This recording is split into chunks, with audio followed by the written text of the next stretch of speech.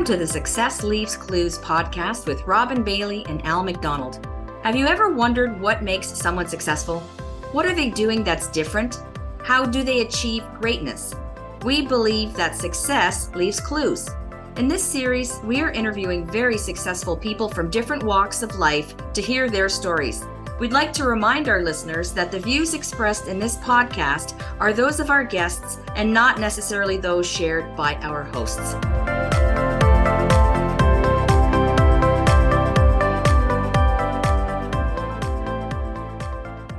Welcome back to the Success Leaves Clues podcast. Today's episode is sponsored by Life and Legacy Advisory Group.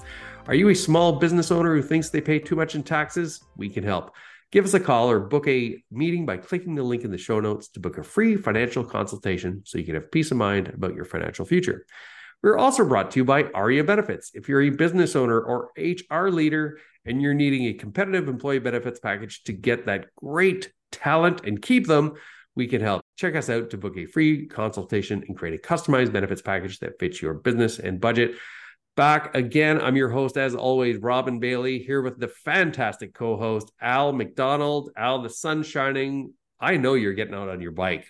You're right. It looks like a great weekend, and I've been fortunate. The month of May has been some great weather on the weekends. Because usually we get some rainy days in there, but this has been good so far, and it looks like it's going to be another great weekend. Not too hot, not too cool. Perfect riding weather, and that's where I'll be. Just right for, no, it's not latex that you wear. What it's spandex. Spandex. Latex might look a little funny on a bike. Okay, just for the record, Al is not wearing latex while riding his bike. It's spandex. Yes. Okay. So just keep an eye out for our bicyclist friends, because of course, we always want to share the road with them. Al, would you say we've gotten to the point with the podcast? I mean, we're 41 episodes released, 150 recorded, which is very surreal to me. But one thing that's happened in the last, I would say, year now, and it was based on my premise that really good people know other really good people. And we're getting these amazing introductions to people that we like right from the get-go. And today's guest is exactly that. We met Jared Kahn, who's the co-founder and CEO of TechEasy, a couple of weeks ago. And, we call them chemistry calls because we want to see if there's chemistry. And there definitely was. Just a great person. So we wanted to invite him on the show. And I just wanted to talk a little bit about TechEasy. And I'm going to ask you some questions too, Jared. But TechEasy provides nationwide, on-demand, expert tech and IT support, including computer repair, Wi-Fi services, smart installations, and TV mountings, and more. So we're going to talk about more. But first of all, welcome to the show. Thank you very much. And thank you for that kind intro as well. It's been a pleasure. And yeah, I think you nailed it on the head right there. That's exactly what we do. Well, we want to dig into your story, but can you tell us a little bit more about TechEasy, maybe the genesis of it? Like, where did this all come from? Yeah, so TechEasy really comes from the idea that we want to make technology as easy and accessible as it can be for everyone. And so to do that, we came up with the idea to create a platform that connects people that need help with technology. So with their phones, computers, printers, smart home equipment, what have you, to local, friendly, and trusted experts who can help them with that service. And also we can provide the products. It can be done the next day. It's really just an overall a much better experience. Now, what would really impress me, Jared, is if you could help my other business partner, Joe Ferreira, because Joe is one of those people where it doesn't seem to matter what technology it is. Except the phone. The phone. Yes, I would agree with you with the phone, but any accessories along with the phone. And I always joke with Joe, like we ordered the Apple earbuds. And of course, Joe was having issues with them. And I said, geez, Apple promised me the refurbished would be just as good as the new ones. So we have this joke because he does have some challenges with tech. And, certainly he appreciates the support that he gets. I'm going off a little bit off topic about what we're talking about, but, for someone who doesn't use much tech at all, he's incredibly successful. So if we can get a little more tech in his hand and make it useful, then I think we'll be doing great things. Yeah. So Jared, we talked about customer experience. I mean, that's something that we both share, that we both want to deliver to our clients. And in your words, you wanted to deliver exceptional customer service experiences. And you said when we were chatting offline about using a combination of technology and human interaction. I guess I'm wondering, how do you strike the balance between leveraging technology, which is great, using that for efficiency and maintain, but at the same time, how do you balance that with still having a human touch in that customer journey? Yeah. And I think that's really the key to what makes TechEasy special and what sets us apart. It's really the connection of people that are already meeting up to a very small degree. So there are already people out there who help others with their technology. So they'll come to their aunt's house and set up her TV or get the, wireless speaker going for them or things like that. What we want to do is facilitate that connection. And so we use technology to facilitate it, but not to encumber it. And so that's really how we go about designing the overall customer experience. And then also, when you think about retail as a much larger market, you have two options, right? You either go into the store, someone shows you how to use your product, you take it home, maybe you get it set up, maybe you don't, or you buy it online and it comes directly to you. You have everything available to you within a couple of days and it comes directly to your home. What if you can put those two things together and have the best of both worlds where you get the product, you can order it from your home, it comes directly to you, but it also comes with a person who can set it up. They can show you how to use it. They can really take you through the features and benefits of the product, not only helping the customer with that product, but also creating what I like to call as brand advocates for these companies, the brands with the products. And so that is really the key of the whole experience. I love that idea because I remember years ago, this is going back many years, I bought a TV at Best Buy and they said, "Oh, do you want to have someone configure it?"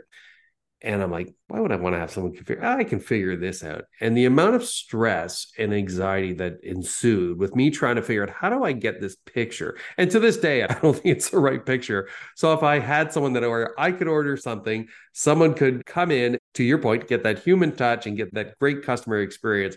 I think that's really worthwhile.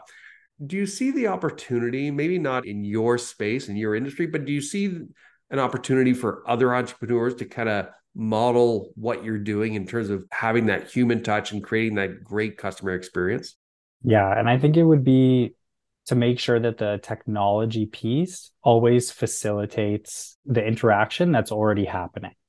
So it's just making it easier for those two entities to connect and making it very simple for the customer to come in and figure out exactly what they need and for the technician to be able to go execute and do a good job if it's a similar type of business model. But I think on a broader scale, I would say it's really about keeping the customer at the heart of all the decisions that you're making. It's keeping in mind who they are, where they're from, what are their interests, why are they going to use your service, how do they want to be reached? Is it through marketing? Is it through emails? All of these different elements that you really have to think through of how to speak and communicate effectively with your customer.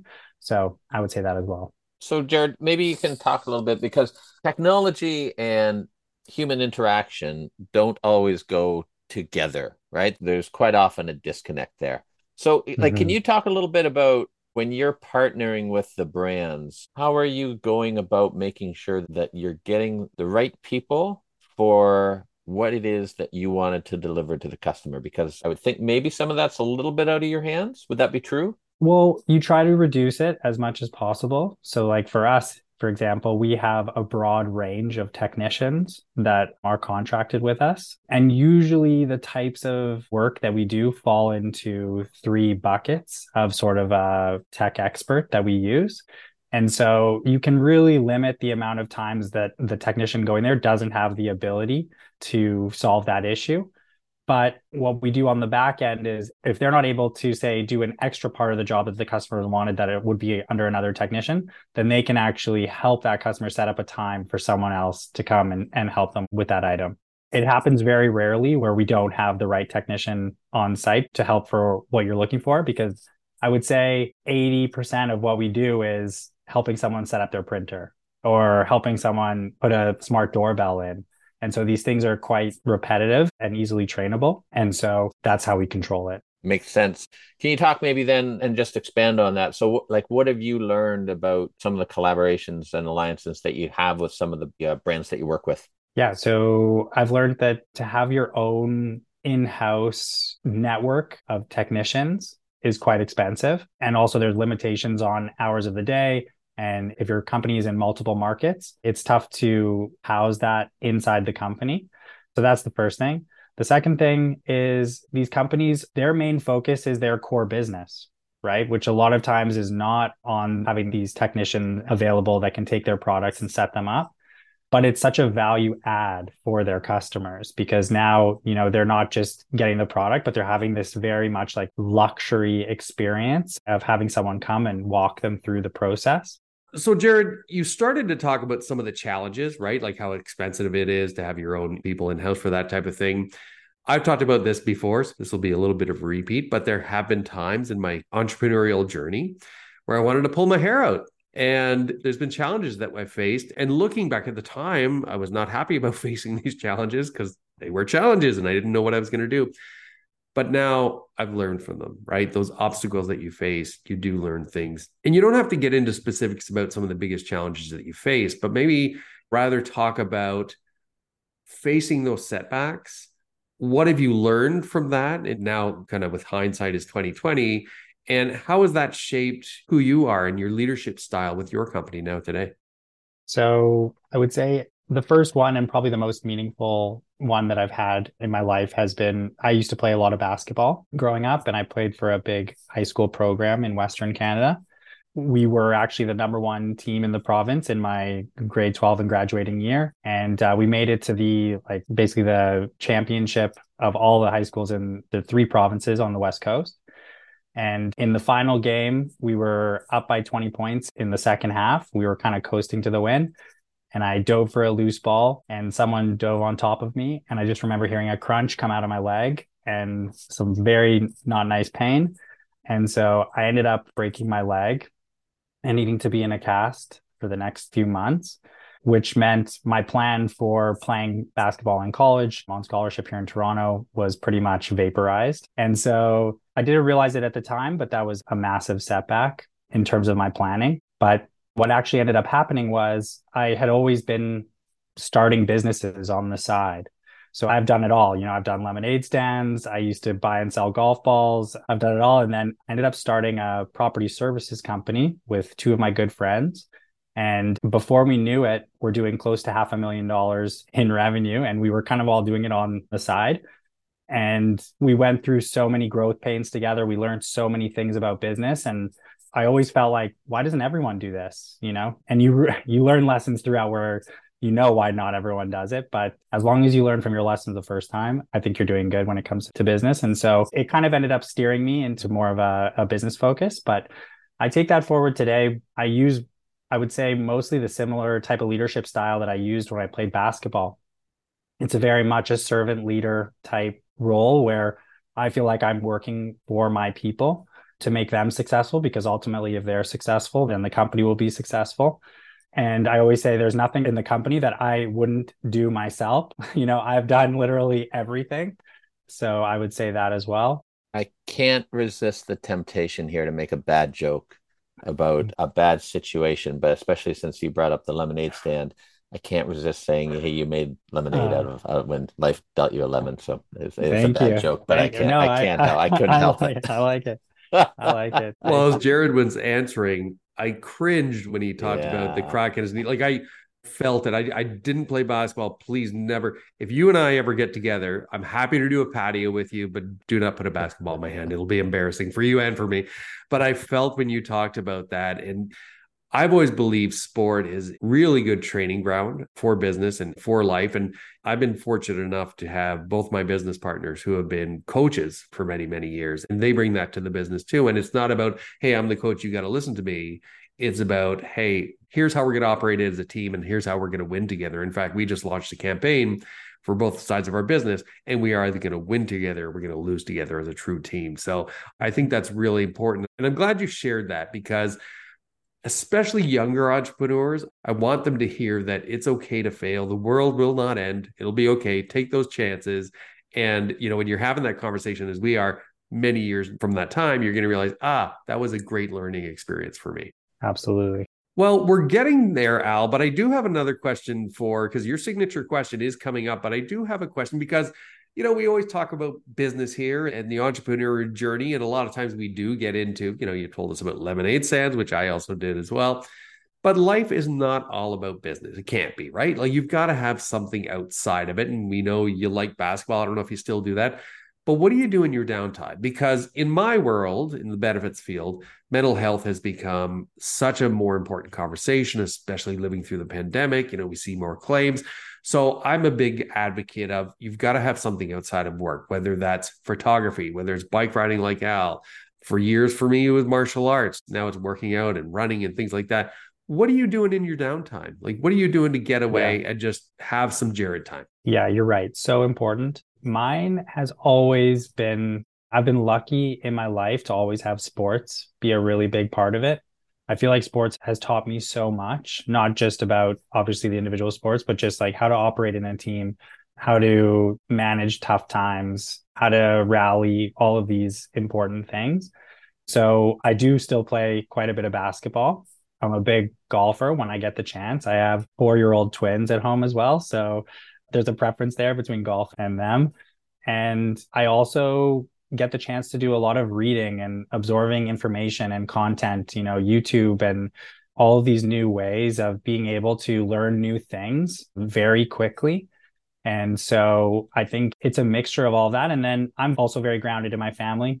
I like to spend time with all of them on a regular basis. I find it really helps. And I've been very lucky in my life to have a lot of mentors. I'm by far the youngest of three. So my brother is 14 years older than me and my sister is 10 years older than me. So they were kind of my first mentors. And from there, I've always really had some good mentors.